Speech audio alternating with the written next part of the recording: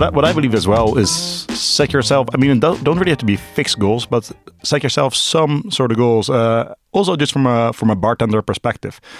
Personally, I really made at one moment a very conscious choice to, okay, I'm gonna pursue a career in bartending because this business university in general studying made me very, very unhappy.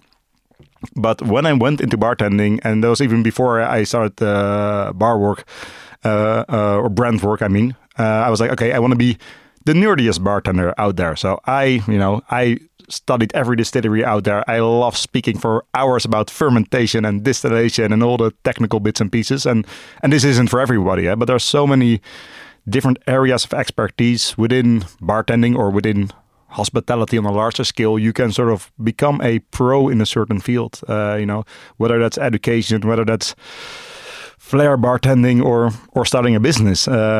Set yourself some sort of targets you can measure to improve yourself. Because as well, something I hear now a lot as a brand ambassador, I hear from so many bartenders, oh my God, I'm so jealous on these guys doing a cool guest shift there, these people flying there, and these best bars list, they're just, it's just politics.